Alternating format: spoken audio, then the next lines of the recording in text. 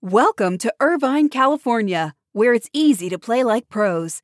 At the heart of Irvine's competitive culture is Great Park, the region's premier 194-acre multi-sport complex, equipped for youth teams to Olympians and everything in between. Plus, Great Park's expansion is underway. With near-perfect weather and a thriving sports scene, Irvine is the place to play. Visit DestinationIrvine.com for more information.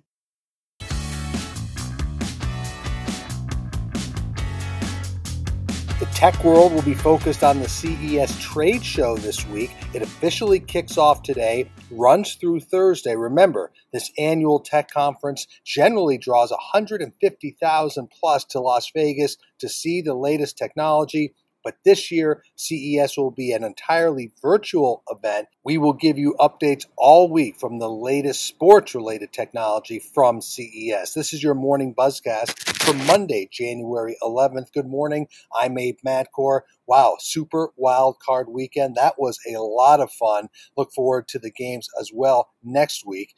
Hope everybody is feeling good, healthy, and ready to start the week. We're going to start the week tonight, 8 o'clock, CFP title game, Hard Rock Stadium in Miami, all over the ESPN distribution outlets. We have Alabama, Ohio State, Crimson Tide playing for their sixth national championship under Coach Nick Saban. It would be the university's first since 2017. For Ohio State, it would be its seventh national championship of the Pole era, which is 1936 on, and its first title since 2014, the inaugural season of the CFP. Ohio State arrived in Miami on Saturday night after players and coaches completed their final COVID testing on Friday. Alabama arrived in Florida on Friday night. Looking forward to tonight's CFP title game. Big news in the golf world as the PGA of America voted yesterday to take the PGA Championship event away from Donald Trump's New Jersey golf course next year. This is the second time in 5 years the PGA of America has removed one of its events from a Trump course. Now, the 2022 PGA Championship was slated to be held at Trump National in Bedminster, New Jersey, but Seth Waugh, the CEO of the PGA of America, told the AP that after the events in Washington, D.C. last week, quote, "we could no longer hold it at Bedminster. The damage could have been irreparable. The only real course of action was to leave," end quote. Pretty strong quotes from Seth Waugh. He declined to say whether the PGA of America expected any legal challenges from the Trump organization. The Trump organization issued a statement declaring the PGA in breach of its contract. Let's move over to the NCAA because NCAA convention starting today, expected to go all week through Thursday, of course, all done virtually. They were expected, the Division I Council was expected to vote today on two major pieces of legislation, name, image, and likeness, and the one-time transfer rule. However, in news over the weekend, NCAA President Mark Emmert has called on the council to delay its vote on name, image, and likeness because of warnings by the Department of Justice about antitrust compliance. Now, the Division I Council still plans to meet virtually today and work through its agenda, including discussing the NIL legislation. Division II and Division III also have votes planned this week for their own name, image, and likeness legislation, but it remains to be seen if they'll go through with theirs. But right now, Division I, name, image, and likeness seems to be on hold, paused for now, while they sort through the issues between the NCAA and the Department of Justice.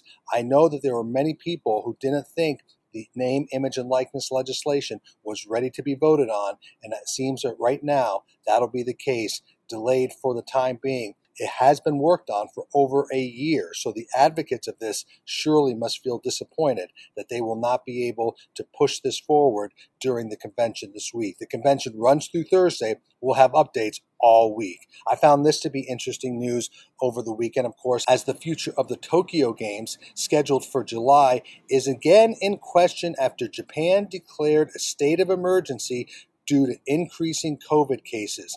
Now, this declaration, the state of emergency, will be in place for at least a month.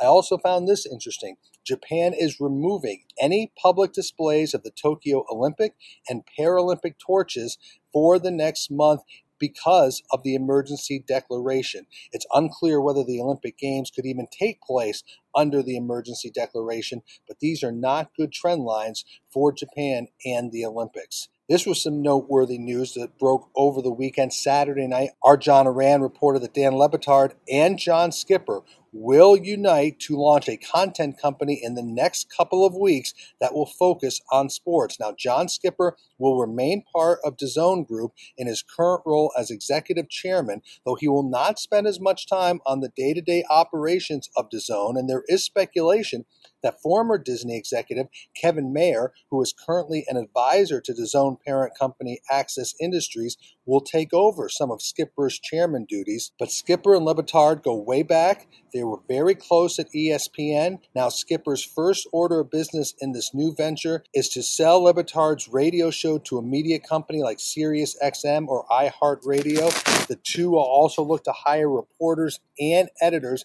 They are making a full-fledged sports media company, John Skipper, Dan Le Batard, united to launch a content company in the next couple of weeks. You're going to want to keep your eye on that. Moving over to the NBA, the league postponed its second game of the season last night, and it was a difficult weekend for the league as coronavirus positive players and quarantines really reduced the number of players available to teams. But the NBA issued a statement last night saying it has no plans to pause the season. Now, over the weekend, more and more team executives, coaches, and general managers question how long they could continue to play games, but Adam Silver and the league is remaining committed to pushing through with games.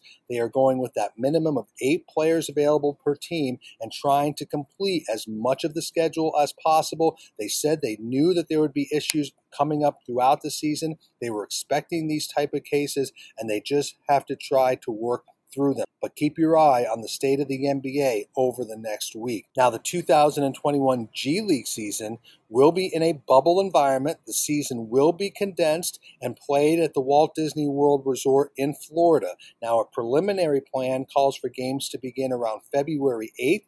The season is expected to last about a month.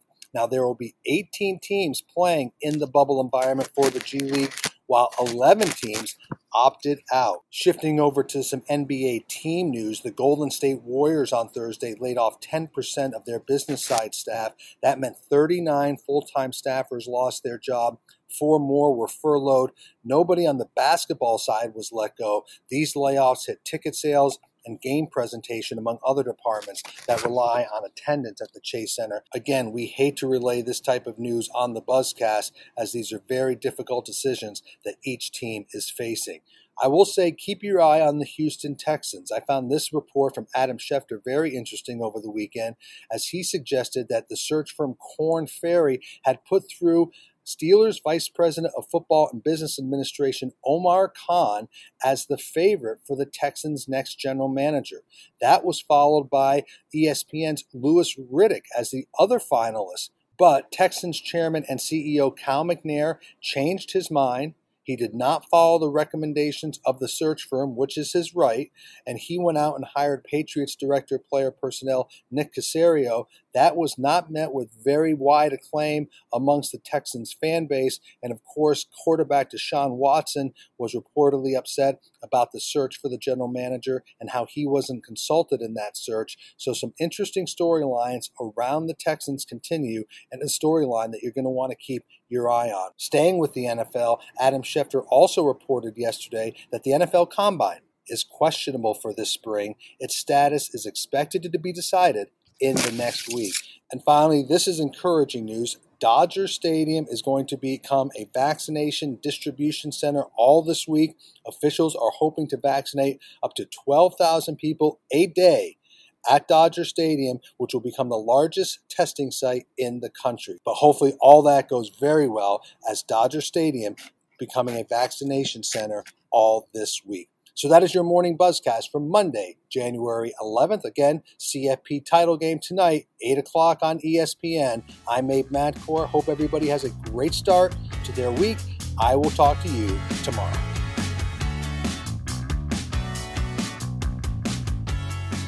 Welcome to Irvine, California, where it's easy to play like pros.